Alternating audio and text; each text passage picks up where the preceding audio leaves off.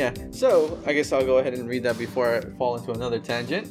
So what's up, everyone? Welcome to the Just Pick Something podcast, where we discuss movies and TV shows, and eventually short movies or something else. We got that in mind, but this time we're going to talk about one of my favorite movies, which was, or is, Oh Brother, Where Art Thou? It's modern satire of loosely based on the Odyssey. It was released in 2000, directed by Joel Cohen and Ethan Cohen. Those names might sound familiar if you love movies because they've directed a whole bunch of really big movies. The Ballad of Buster Scruggs, Hail Caesar, Inside Llewyn Davis, True Grit, Fargo. And as the time of recording this episode, this movie, Oh Brother, Where Art Thou, can be streamed on Amazon Prime. So, I have seen this movie, I think, more times than I could count on two hands. I've lost track of how much times I've seen this movie. And Franco, I think you said this was your first time seeing the entire movie all the way through, right? Yeah, so I've watched this like through bits and pieces. Like it'll be on like FX or something, and I'll be like channel surfing, and I'll see like a part where they go to the Ku Klux Klan rally. Oh yeah. Or the part where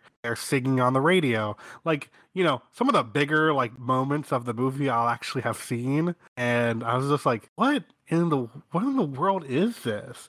And someone was like, oh, it's like a retelling of the Odyssey. And I was like, that sounds super dope. And then I never watched it. And so when you were like, this is my favorite movie, I was like, I mean, that's an excuse, and I'll definitely do that now. So like, when did you like first watch this then? Oh, okay. So here's the thing. It's a little hard to know because I watched this movie way too early in my life. I think I was maybe about 7 or 8 when I saw this movie because my parents, or mom and dad, loved this movie to the point that they bought the soundtrack, watched it repeatedly, bought the VHS tape that came out like the year or two after, right? I think this was probably one of the more memorable movies from my childhood that I have, which is really weird because this movie is quite heavy in a lot of themes that maybe I should have watched later and not so early, but I think I'm going to stick with the idea that I think this is a pretty good movie to show to a kid because it's pretty fun, has a lot of music and entertaining parts, but also kind of introduces a lot of like really serious topics in like a interesting enough way that might, you know, give a parent a chance to be like, oh yeah, you should, we'll talk about this later, or oh, it's way more complicated. But like, for example, the KKK scene, you know? Real quick though, that's kind of crazy that both of us were like, yeah, no, these movies are definitely like, we watched them when we were 7 and we were like, this is definitely like kind of crazy to like watch at that age, to like off the top of our head, but we're like, you know what, actually in retrospect, perfect age to watch this show this to your kids. Yeah. I mean, sure, it might be a little concerning nowadays to be like, maybe this child shouldn't be watching a movie with like sirens and cursing and like criminals or whatever, and also the KKK, which is I think the biggest part of like maybe a red flag for a potential movie not to show a child. But like arguably, I think this movie does a lot of things really well, including showing the KKK in a really negative and scary light, you know? So like the what is the guy running for governor's name? Is he the one? So the one he's running against is named after Homer, I think. Yeah, Homer Stokes. Is that who you're thinking about? Homer Stokes is the KKK guy, right? Yes, he's the one that is mostly bald, has rimmed circle glasses. His running mate is like a little person, and he's like, I'm gonna sweep up the corruption of the government, friend of the little man. Yeah. So I love how Apio Daniels, I guess, then like, okay, so that's the incumbent, right? The larger man. I think so. I might be mixing up the two. I want to say that it was like the incumbent was named after one of the characters from the Odyssey. Okay, so the current governor in the movie is named Papio Daniels, right? His opponent is named Homer Stokes. He's the one running with the little person and is claiming to sweep up the corruption in government. Homer Stokes is also the Red Dragon, leader of the KKK in that area. Yeah, so okay, so it's interesting they named Homer Stokes after obviously Homer from like the Odyssey, and I'm like, why would you name the Red Dragon KKK guy after the writer of the Odyssey? That's a weird choice. I don't understand a lot of the allusions. I remember reading the Odyssey when I was younger, and I'm a fan of Greek mythology, but I'm not gonna pretend like I understand all like the nuances and pretend like I read the epics recently. Yeah. I read that in high school too. I looked into it over time because it's super famous, super like interesting, and also like I think you could say a lot of things over time has borrowed from the Odyssey. Oh yeah, so but I thought it was hilarious how the movie ends with him being like, yes, I am part of this like perfectly decent group of people known as the KKK, and everybody's like, "Yo," they obviously don't think that he's garbage because he's racist. I think he's garbage because he hates the band. The Soggy Bottom Boys, yeah. Yeah, the Soggy Bottom Boys. But it was like one of those things where it's like, oh, it's so validating to get this guy like entirely get his butt whooped and Yeah, out. yeah. Well, that's what I mean. It's like, okay, if you're going to be a child watching this scene with the KKK, right? And I kind of want to talk about it later as maybe we start to discuss the overall plot of the movie, right? Yeah. I think it's a pretty good introduction for a child, especially like for me growing up in the South, right? As a little kid, you're not exactly like, oh yeah, look, there's the KKK member over there. There's a KKK member over there, right? It's not like a thing you're actively learning in your life, right? You learn about it later as you learn about racism and history, right? So when you see it in this movie, it's like, what are we presented? This huge organized group of men wearing like these sheets and making them look kind of scary, right? They're all marching around this huge burning cross, and it's unsettling and worrisome, right? And then you see this black man who you've met earlier in the movie, and he's scared, and they're dragging him, and they're talking about like hanging him, and it's scary and it's mean and like horrifying, right? For like a little kid. And you're like, I want these people to not do this, and I want someone to save this guy, right? And then they're also kind of played a little bit like fools, you know? Yeah. Like when they save him, they're all kind of just standing around, just gawking at like what's going on around them. Like the color guard, the colors. Yeah, exactly. And then, the Cyclops, what is it? John Goodman's character catches it, and then he gets killed by the cross. And later, like you said, in the movie, everyone hates Homer because they're like, we want to listen to this music. You're interrupting that. Get rid of him. Like arguably, you could say that like, yeah, it doesn't go into the full history of the KKK, right? But like for a little kid, it's not bad to be like, this is why they kind of suck, and then you could probably have a conversation about that later. Yeah, because like on like a surface level, it very much reads like, oh yeah, no, like these guys suck for a bunch of like narrative reasons, but as you get older and you learn about that stuff, you're like, oh no, you guys suck like in general. Like the movies in like the grand scheme of things, yes, is kind of nice in the sense that it's like it doesn't go as hard into you guys as maybe someone would be like is necessary, but like very much on like a basic narrative level, they're like, we make sure that you guys understand you do not like these people. And that's pretty much like the basic what you need, especially because they're not super present in the film, so they're not like the main driving force of a lot of conflict. For what they do in the film, they do represent kind of how dumb they look, and as well as kind of like how backwards they kind of are as like in like thinking. Yeah, they're painted so negatively that it feels like rewarding when you see them get their comeuppance. And like I said, I guess we'll talk more about it later, but like, man, it's scary to think now as an adult when you see this movie and you think about the larger, I guess, politics of it all, where you're like, well, what is this movie kind of implying? That the popular seeming candidate for governor, who has a lot of pull with the common people in this area, is also a KKK member who we get to see try to lynch a black man on screen. And that is unsettling because it kind of is like, that's right, the KKK in that time period was very, very aggressively involved in politics to the point where it's like, oh yeah, all that is terrifying because that's right, these white supremacists were actively in politics and out about it. That's definitely unsettling. But okay, going to the beginning of this movie, it's kind of cool that they start with a song, like as they're escaping. Yeah, I know. I very much like how music forward this movie is, because I guess it leads to the idea that it is based off like an epic song from Greek time, and then like just updated it to the time period that it's involved in. I very much enjoyed this movie musically as well, which is weird to say because it's not a musical, but a lot of people do sing. Yeah, I mean, for a movie that's not a musical, there is a lot of music, and it's almost like music plays a big role in this movie to kind of set the time period and the tone, but also just to make this movie entertaining in a way that's like not slapstick comedy, which this movie also has. Yeah, takes away some of the melancholy that it could be. You know what I mean? Yeah, because there's a lot of like we were talking about before, where it's like the realization of certain things.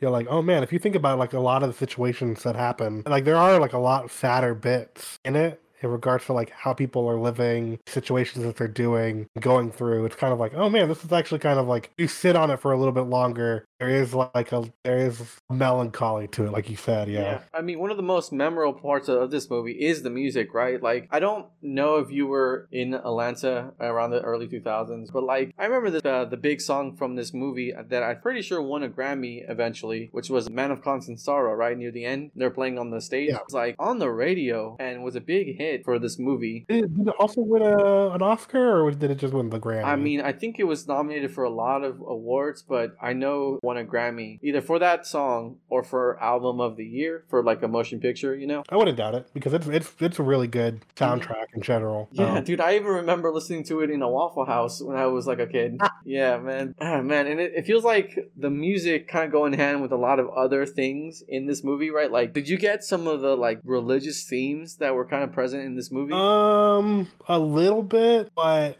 I mean, it was unfortunately. You know what I should have done? I should have watched 2-3 more times because there's a lot to unpack in this movie. Dude, you didn't have to watch it 2 or 3 times. That's what you got me for. The guy who's watched this movie like 20 or 40 times.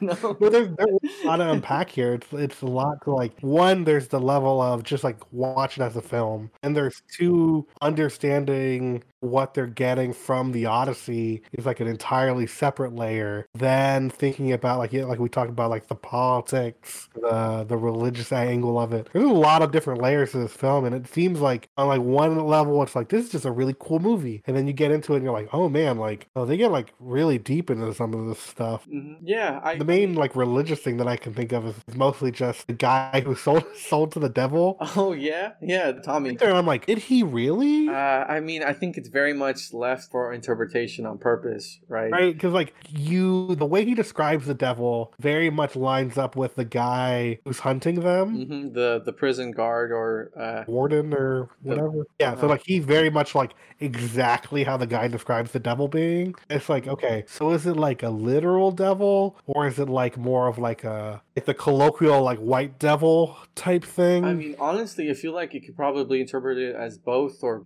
one or the other, because like I think the imagery of him representing evil is pretty strong, because it's also kind of like he kind of represents an evil of 1930s Southern America, right? A person who sees themselves above the law, even though they are the law, and they're judge, jury, and executioner. And he even, I think, one point says, I'm above the law, or is the one that decides when people die. And plus, arguably, for a black man in 1930s America, yeah, I could see that guy being your idea of what the devil would be. That is fair. Another parallel between this and my favorite movie being about the criminal justice system and minorities. Yeah, bring it back in, man. Let's talk about 12 Angry Men again. Exactly. All right, so in 12 Angry Men, right? The one guy does say he's an executioner. No, I'm kidding.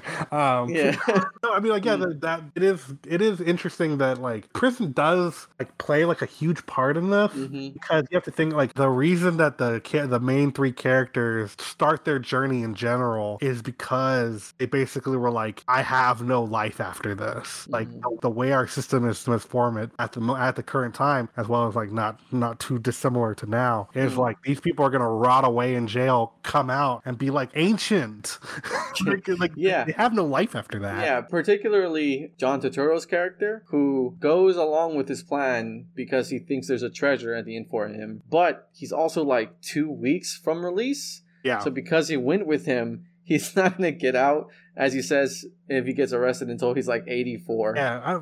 The other guy only had like a couple years left too, I think, right? Yeah, they were not going to be well off once they got out, but you know, they're worse off if they get caught after they escape. And it was definitely interesting, because like also it's like one of those things where it's like in my brain I'm trying to like figure out how I like relate this to the Odyssey, because again that's like where it is, and I'm like, so what's like the allegory here? I do have a list pulled up of references to the Odyssey. I knew a couple going into it. The Cyclops being John Goodman's character, right? Or the Sirens. Yeah, like the Muses. Yeah, the Siren. Yeah, exactly. And then like him turning into a frog is like Cersei turning men into animals. Hey.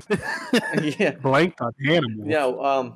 Yeah, Cersei turning men into pigs, and that's kind of when like Delmer, Tim Blake Nelson's character, thinks that his friend got turned into a toad. Okay, let me think. I don't know if what you're looking at says it. The only thing I can think of off the top of my head is that the guy's hair gel is like the beeswax. like, Ooh, actually, that might be a good catch. It's not in this list I have pulled up, but yeah, actually, I could see that being a good catch. Nice. because I was thinking, I was like, they made like a big thing about his hair gel, and I was like, that has to be like a reference to something. Dude, honestly, yeah, I never put that together because I thought it was just a fun quirk of his character, but actually, I think you're probably right about that. Too bad we don't know the Coen brothers, so we could have just asked them, you know? Let's call him right now. Yeah, go ahead and call him on Discord. That's how, I'm pretty sure that's how you reach him, right? Yeah, I think so.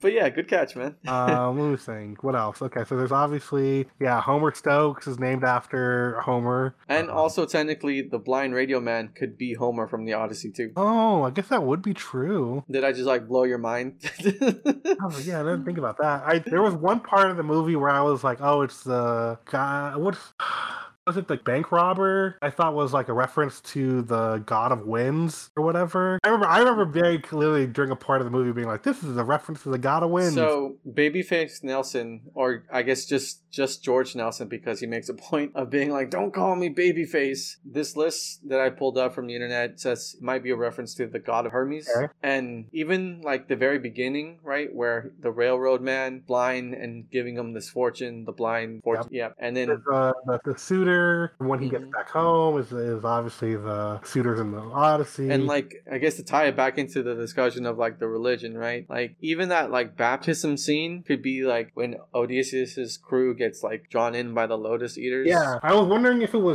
they were. It was interesting. I was wondering if the baptism people were the sirens too, because technically they drew them into the water, and the only person who wasn't was, what the heck is his name right now? The main character. Oh, the one played by George Clooney? Yeah, George Clooney's character, where he's Everett. The rest of his crew gets drawn into the water because they're singing. His name is Everett, because he's like Everett McGill. There you go. Laundry ladies, they're the sirens, okay. Soggy bottom boys, beggars disguised to infiltrate and get wife back. Baptism was the Lotus Eaters. See, that's why I still don't, because like the baptism is like very, very clearly getting drawn into the water and then being pushed under. Yeah, for sure. Right? So that's why I'm like, it's the sirens, but at the same time, like the women are very clearly sirens. So I feel like it could probably be interpreted like, one is clear in the way that, yeah, the women are in the river, they're singing their sirens, but maybe you can view the baptism scene as its own siren adaptation, where you're being lured into this water by chanting and communal singing, and like it's a very cool scene where it feels like he's absolved of his like sins, even though he's not. And I think it's also pretty important for the movie because it kind of establishes George Clooney's character Everett as a man who doesn't really have that much faith, which makes his last scene in this movie, where he's about to go to the gallows, to the noose, and the men are singing with him about his death, and he's just starting to pray for a miracle, and he gets it. So it feels like it ties in together with those two scenes in the beginning and in the end. That's fair. That's why I was like, this movie's a lot of fun, just because the mythological aspect of it is interesting in and of itself, and then all the other aspects added to it. I'm like, this is really cool. I'm really mad that I didn't watch this before.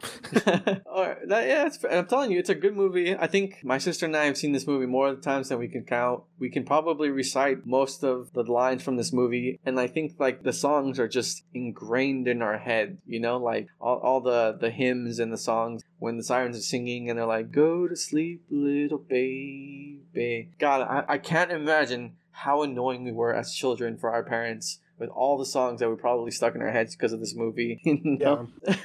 Speaking about a song in particular, I don't know if you picked this up, because this was actually something I picked up with my most recent watch. Going back to the KKK scene, right? When character Homer starts singing that song, Oh Death. Okay. Did you like pick up on the depressing feeling as he sang? Because I didn't notice it until this watch that it's kind of this interesting choice they made by having him sing that song. Because to me, that song very much feels like a man bleeding to death to spare him just this one time, so keep on living. But by having this person who is leader of the KKK singing it over the crowd of other white supremacists to a black man who's being sentenced to being death, and instead of the person who's going to be hanged singing that song about pleading to death, sparing him for this one time, instead this man who's leading the charge to hang this guy, almost kind of like mocking him being like, I will not even allow you to beg for death because I am robbing you of not only your life but also your final words. And I might be reaching, but I thought that was a pretty interesting choice by having him sing that song. That's interesting. That's dark. Yeah, it's extremely dark, but like looking up the lyrics to that song, it's a sad, depressing song. I'm not gonna sing the whole thing, but it's like, won't you spare me over to another year? What is this I can't see with ice cold hands taking hold of me? Well, I am death, none can excel. Open the door to heaven or hell. Like, it really feels like the song of this is just someone singing to death. Can you just spare me one more day? You know, I'll do whatever you want. I'll fix your feet, or I'll do anything. And it's pretty fucked up for this guy in charge of the KKK to be singing this song to a man who's about to die, you know? Yeah, that's...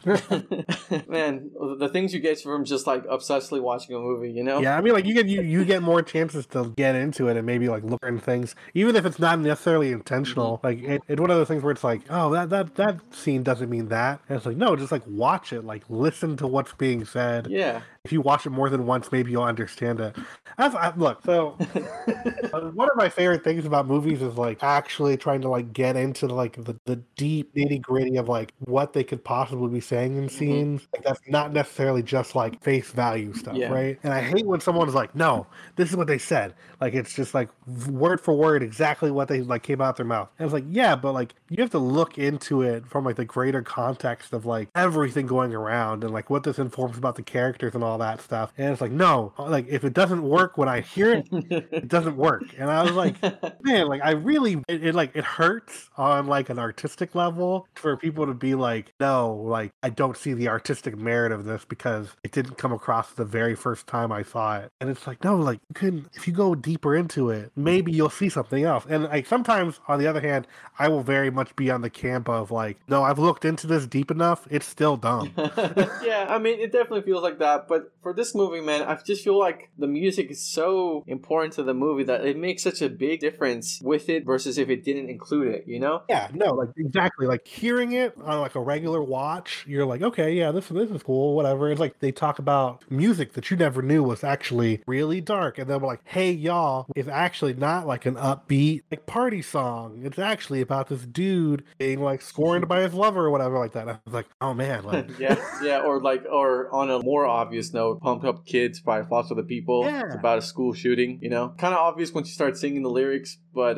yeah, it very much feels like sometimes it's eye-opening when you listen to the lyrics of a song and interpret it, especially in a movie, in a different way. And sometimes it's not more than it exists within the song. But for this movie, other than that scene, like it just plays such a pivotal role in this movie. Like even in the end, with the way the blind seer in the beginning comes back around, it's almost like he's going on this long journey, kind of like the Odyssey. And you see him at the very beginning and at the very end, and just like the movie started off with a song, it ends with another song, you know? Yeah. Speaking of which, did you have like a favorite performance of someone in this movie? I know recently we kind of talked about John Turturro being really fun when you see him pop up in a movie. Like you kind of recognize him from Transformers movies. And I said I recently saw him in a TV show called Severance that hopefully we can talk about one day. But like here he is, he popped up again, and I think he delivers a really fun performance as Pete, you know, with his really like I guess you could say deep southern drawl, you know? Yeah, I like John Turturro's really good. George Clooney's obvious, pretty good. I think for me personally, out of the three, Tim Blake Nelson was like the person who stood out the most. And dude, I love Tim Blake Nelson as an actor. When he shows up in movies, it's so interesting and good, you know? Like I really wish he would be in more things because I think he can deliver a solid range of performance. I've watched very little of, surprisingly, I watched very little of the Coen brothers' actual filmography. But, oh, really? Man, that's crazy. I think they're some of my favorite movies. I watched the Ballad of Buster Scruggs. So I was like, of course they would continue to work with this guy because he is great in pretty much everything that I've seen him in. Yeah, he was great in the recent Watchmen series on HBO. Oh, he was in that? Yeah, he was Looking Glass.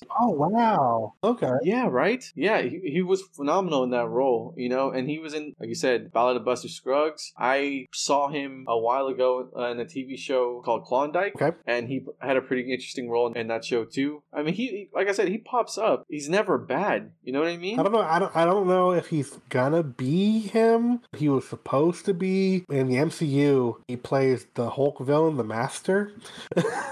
Yes, that is He true. was supposed to be the master. I don't know if he's going to be him in the She-Hulk series. I very much was like, oh yeah, I love Tim Blake Nelson. This is going to be great. Oh, dude, talk about wasted potential in casting. Marvel movies, like, at this point in time, now that we're quite a bit into the whole Marvel Cinematic Universe, right? I'd say has a fair amount of problems to it. One of them is just like wasted talent. Casting really good actors in roles, Then waste. adding to the list other than Tim Blake Nelson, right? You have Matt Mikkelsen, who was in Doctor Strange, the first movie, as the main villain, Caecilius, right? And he was fun, and I liked him in that movie. It's a shame that, like, that was it, because I think he's a really strong actor, you know? And, like, I know that many actors don't really want to sign on to a multi-picture contract or commit themselves to multiple movies and TV show cameo appearances, but it still feels like a waste, you know? Yeah, no. What's his name? The guy who plays Red Skull in Captain America. Yeah, Hugo Weaving. Hugo Weaving. Oh my God! You bring in Hugo Weaving for a movie, and then you drop the man. He wasn't even Red Skull for Endgame. Yeah, and I mean, arguably, a lot of issues when it comes to actors and casting and being replaced comes down to just scheduling conflicts and other projects or lack of interest or negotiations and you know, it made sense where he ended up, but like whatever the reason is. Oh man. And then also like Donald Glover in that Spider-Man movie, the first one, you know? Oh man, don't get me started on that trilogy and the wasted potential storyline. Yeah, I guess we won't drag that back up. But yeah, I love seeing Tim Blake Nelson appear in things because I think he's a phenomenal actor. And he was really good in this movie too, you know? You know, the only person who like really surprised me though when I saw them, and it's only because I only really know them from very like one or two things personally, because I didn't watch a bunch of stuff with them. It's Holly Hunter. I saw Holly Hunter and I was like, hey, that's that chick who Jesse Eisenberg pissed in a bottle for Batman vs. Superman. Oh my god, I didn't even realize that was her. Man, that's crazy. Yeah, I was like, she's from Batman vs Superman, and I was like, I've watched like a couple of things with her, mostly Incredibles. Yeah, that's how I know her from. I know her from Incredibles and this movie. You know. I'm like, no, piss in a bottle, guys. That's what I remember. Yeah. Got the piss. The piss in the bottle person. Yep. Oh man, that made me laugh more harder than I expected it to. The cast is really strong. It's a really strong cast in this movie. I like another thing that I very much enjoyed was I liked how it looked visually as well. They did the color grading to very much feel like it very clearly doesn't look like an older movie because the film quality of it is so good, right? But they're still able to do a really good job of using the color grading to like harken back to an older time. It's like they put they put the filter over it. This is just because I love this movie so much. I know a little bit about it, right? Okay. This movie was a big game changer for use of color correction in big motion pictures. Really? Yeah. So when they were shooting this movie, right, they wanted it to capture this feeling of like an old movie that was like sepia toned, right? So they were trying to do a few things like messing with the film to like add or remove color and this and that, right? And it just didn't really work. And they shot a lot of this movie in like the South, like Tennessee, you know? Yeah. In summer. So it was beautifully gorgeous greens and saturated colors. Like the South in summer and gorgeous, you know? Yeah. So the way they got to the solution they came up with in the final result, right, was by messing with it digitally. Remember, this is like 2000, right? Yeah. They were digitally altering and playing with the film, and they took out the greens in the movie, which resulted in this sepia tone-like color palette that wasn't actually sepia tone. It just had the absence of green. That's so crazy. Yeah, isn't that really cool? That is really cool. I didn't know it was just. I like you would think it was more work than that. Which for at the time period, obviously that is a lot of work. But yeah, I mean it's like what early 2000s computer. A person or maybe a team of people had to actively go and color correct stuff. But yeah, one of the major things they messed with was just the removal of green. That's so cool. I would have never guessed that. But yeah, if you come to the South during the summer, it's gorgeous. I remember I was driving around one day and I was like, yo, like, it's so nice here. Why do I just like pretend that it's not? Yeah, dude, the South, it plays a trick on you if you leave the South, right? Where you're just surrounded by so much like trees and foliage and it's really nice. And then like say you fly over, not the South in an airplane and you're like, oh, that's a lot of concrete. That is a lot of concrete. Yeah, no, it was crazy. I was like, my main job, I drive around Atlanta a lot, right? Uh-huh. And so so thinking about how they made this movie, it's crazy. It's like thinking about like they just took the color green out because that's like insane to look at. Like, I'll drive through Atlanta and it's weird because you'll go through a pocket of Atlanta that feels like you're in like the middle of the country in Georgia, right? Where it's just like, oh yeah, there's like sidewalks and green, like full trees and big lawns and like nice houses, and you're going through it, and then like 2 seconds later you're like in the middle of the city. And I'm like, oh, what the heck? And then I'll go to like my dad lived in Missouri. I would go to Missouri and be like, "There's not a tree in like 3 miles. Like, how do you survive here?" God, I know, right? And it feels like it's like when we talk about the issues of global warming and like deforestation of a lot of areas, and it feels so hard to put that into context for people in the South because we grow up around nature, and arguably it's something we're going to have to actively participate to make sure it doesn't all go away. Yeah. But like, it's just so much nice trees and nature, which is great. And the South has a lot of problems, but I would say the amount of trees that we have is a pretty nice touch, It's a pretty nice part about it. Yeah, it's a one nice aspect of living in the South. I mean, let's ignore everything else for now. But yeah, trees are great. Yeah, trees are great. No, I went to someone's house and I just saw their backyard and I was like, oh my God, there's like a creek in their backyard that you could like go through the trees to get to. I remember as a child going through the woods and playing in the creek. And it's like, I've been to my uncle's house and I got to walk like 3 miles to get to a creek. Yeah. And there's a lot of nice mixed trails of the city, but also being surrounded by nature because of like conservation efforts and stuff, which is nice too. Yeah, there's a nice diverse ecosystem here, which is why they film so much here. Yeah, that. But nevertheless, I think it kind of points to the nature also. Tie this back into the movie again, right? Like, it's interesting they said it in 1930s America South, Yeah. If you're going to do an adaptation of the Odyssey, which surprisingly more people haven't done, 1930s America, huh? What an interesting choice for a film location and time period, That's not exactly what I think of when someone says it like a historical piece. You know what I'm saying? Yeah, and like it's also like not what you think about when you think of Greek epics, right? Like it's not the setting. It kind of lends itself to that in general, just because of like there is like an aristocracy to like the history of the South. I feel like kind of does ultimately lead to that. It's like, oh yeah, no, like if I think of like old plantations, the architecture, like the culture and all that stuff, it's like I could feel like a certain level of like, not necessarily like the Greeks were like pompous. That's kind of like the idea that a lot of people will get in their heads. I mean, Greek and Roman architecture is super influential on like a lot of the modern world, right? Like the columns and the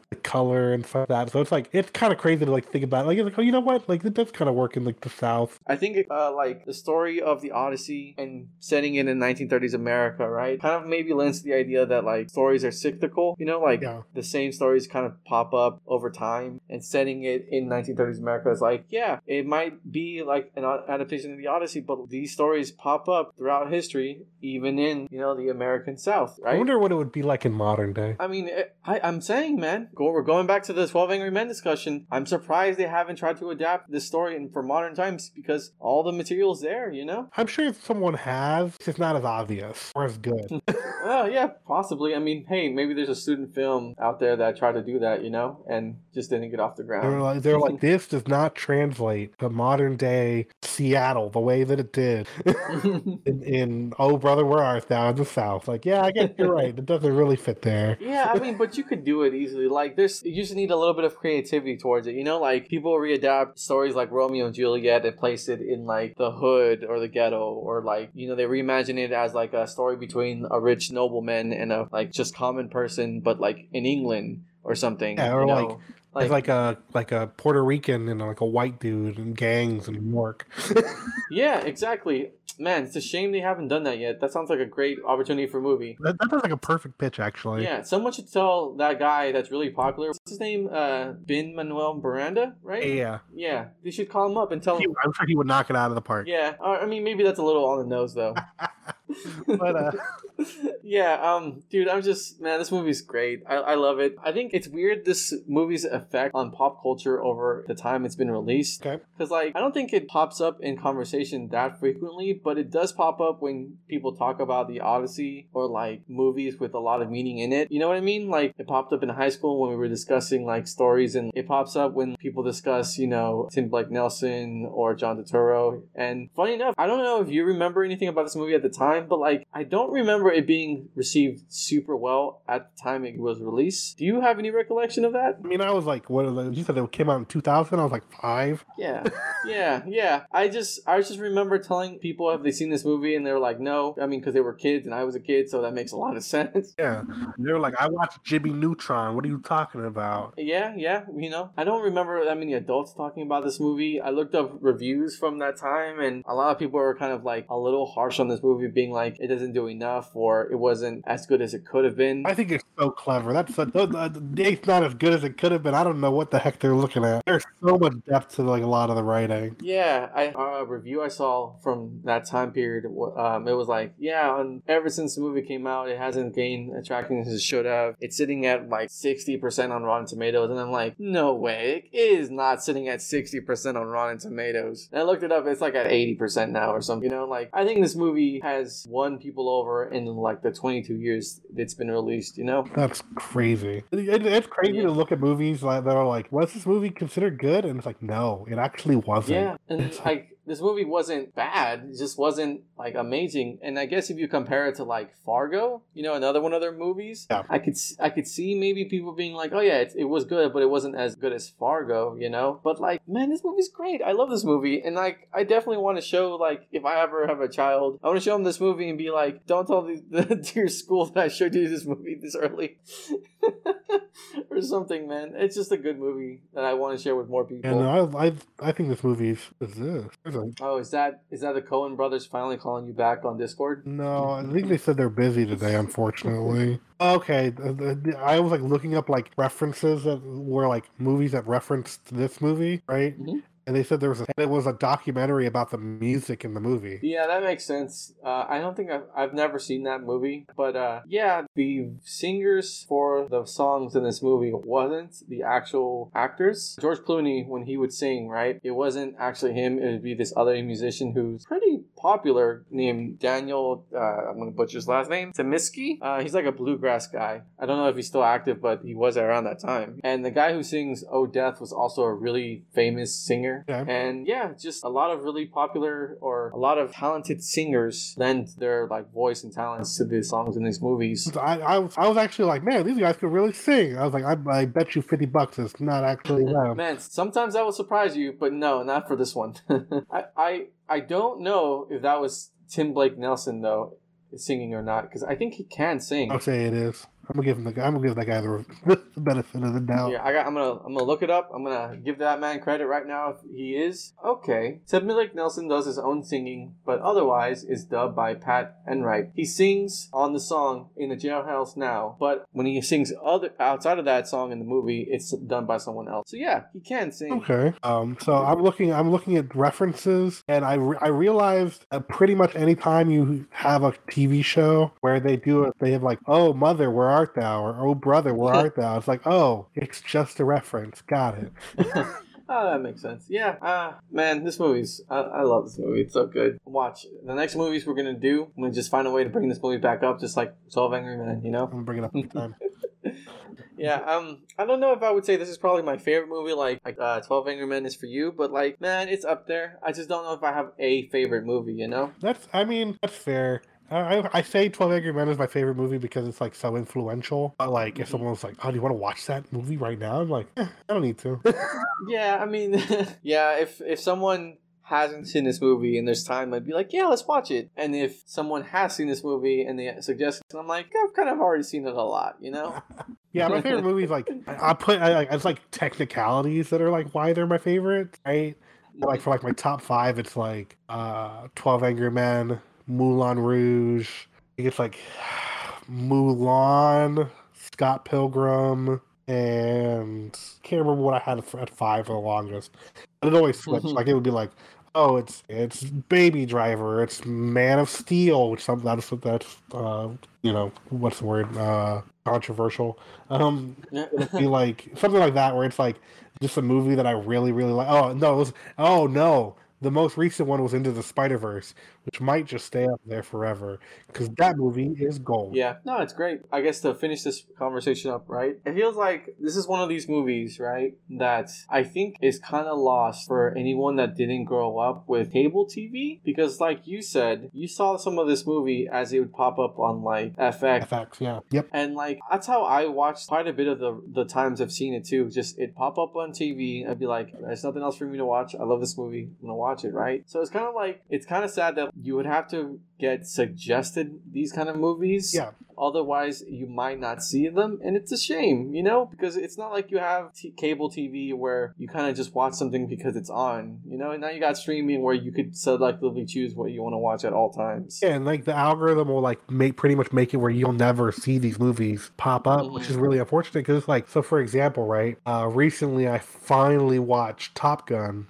Because obviously Top Gun Maverick came out, right? I would have never, because of how everything is, Top Gun has been available for free on Amazon Prime for like forever or whatever, and it was on Netflix for like months. I would have never seen it if a sequel didn't come out and they weren't pushing it like, hey, look, we have it on our streaming service. Otherwise, like, if a sequel doesn't come out, I would have never have even known Oh Brother, Where Art Thou was on Amazon Prime until you told me to watch that we were going to watch it. Yeah. And I think people might get suggested this movie if they start watching some of the Coen Brother movies, because the algorithms on streaming services usually push similar directors or movies, right? Yeah. And I hope more people watch this movie because I feel like over time it's kind of gained a more positive viewing upon it. Yeah. I think personally there's a lot you can pull from it or look into it like I have, and I think it's just a solid movie, Yeah, I think people should probably go and just it's one of the things where it's like, it's kind of hard to go and find older movies that you may have missed because you really don't know what you're looking for, right? But 9 times out of 10, if you have a favorite director or if you have like a favorite like genre, there's dozens of movies you've missed. And likely there will be like, if you just like stick around certain things, you're like, okay, yeah, no, I'll watch a bunch of, what's his name? Edgar Wright is a guess. Not Edgar Wright. I'm blanking on the name right now. Oh my God, why am I always Christopher Nolan? Christopher Nolan. No, guy who did Pulp Fiction. Oh, Quentin Tarantino. Like, you watch a bunch of Quentin Tarantino films. I feel like, based off the other ones, I feel like I'm more likely to get a Coen Brother movie after watching a Quentin Tarantino film than... Yeah, I could probably see that. Then like you're watching Django Unchained, and then they're like, oh, you know what? Old-timey movie that has to do with, the South. Oh, brother, where art thou? Yeah, although I will say, I think if we're doing related movies that might end up watching this movie. Oh yeah, those are not similar in the slightest. No, they're good. I like those movies though, but I feel like the Coen Brothers, I guess, to talk a little bit about their film chronology or of movies they've done, right? Yeah. They lean more towards serious dramas than they do comedies. There's comedies in them or like comedic moments in them, but I feel like most of the ones that I enjoy the most are kind of like serious or somber. And this one kind of feels like one of those that isn't as serious, but has a lot of lighthearted moments and funny in it. Like The Big Lebowski. I think there's a lot of wit in their movies. They're like smart. Mm-hmm. Yeah, for sure. Another movie I would love to do that's related to them that I don't think that many people have seen, but it's one of my favorite of their movie collections is Inside Llewyn David. Okay. Have you seen that movie? Nope. Very somber, I would say. To me, that movie is about the struggles of creativity, but that might be fun to do for the future. Yeah, I'm down. Yeah. And also stars a currently beloved actor that's in, I think, almost everything, Oscar Isaac. But yeah, pretty good point to wrap it up. Okay, we're going to do a wrap up now. Yeah, so thanks for listening to this episode of the Just Pick Something podcast. If you haven't seen Oh Brother, Where Art Thou, I don't know what you were listening to this movie. Maybe you just wanted a recommendation and you stopped halfway through and were like, all right, yeah, sold. I'm going to go watch this movie now. Awesome. And if you have, man, tell me how much you love this movie in the comments or the reviews or whatever. I don't know where we can read them. You try YouTube when this eventually goes on there. We're more likely to see any comments on YouTube versus, what is it, Apple podcast reviews or Spotify reviews, if you can even write them there now, you know? Ram on one of our reels, tell us how wrong we are. Yeah, thank you for that, engagement, my dude. I really appreciate that engagement. Come on, drive this video up. Come on, get it to more eyeballs. Man. For now, thanks for listening. The intro and outro song for this podcast is VHS Dreams by Sean Ivers. The link is always in the description because you always gotta give credit. And thanks for listening and tune in next time.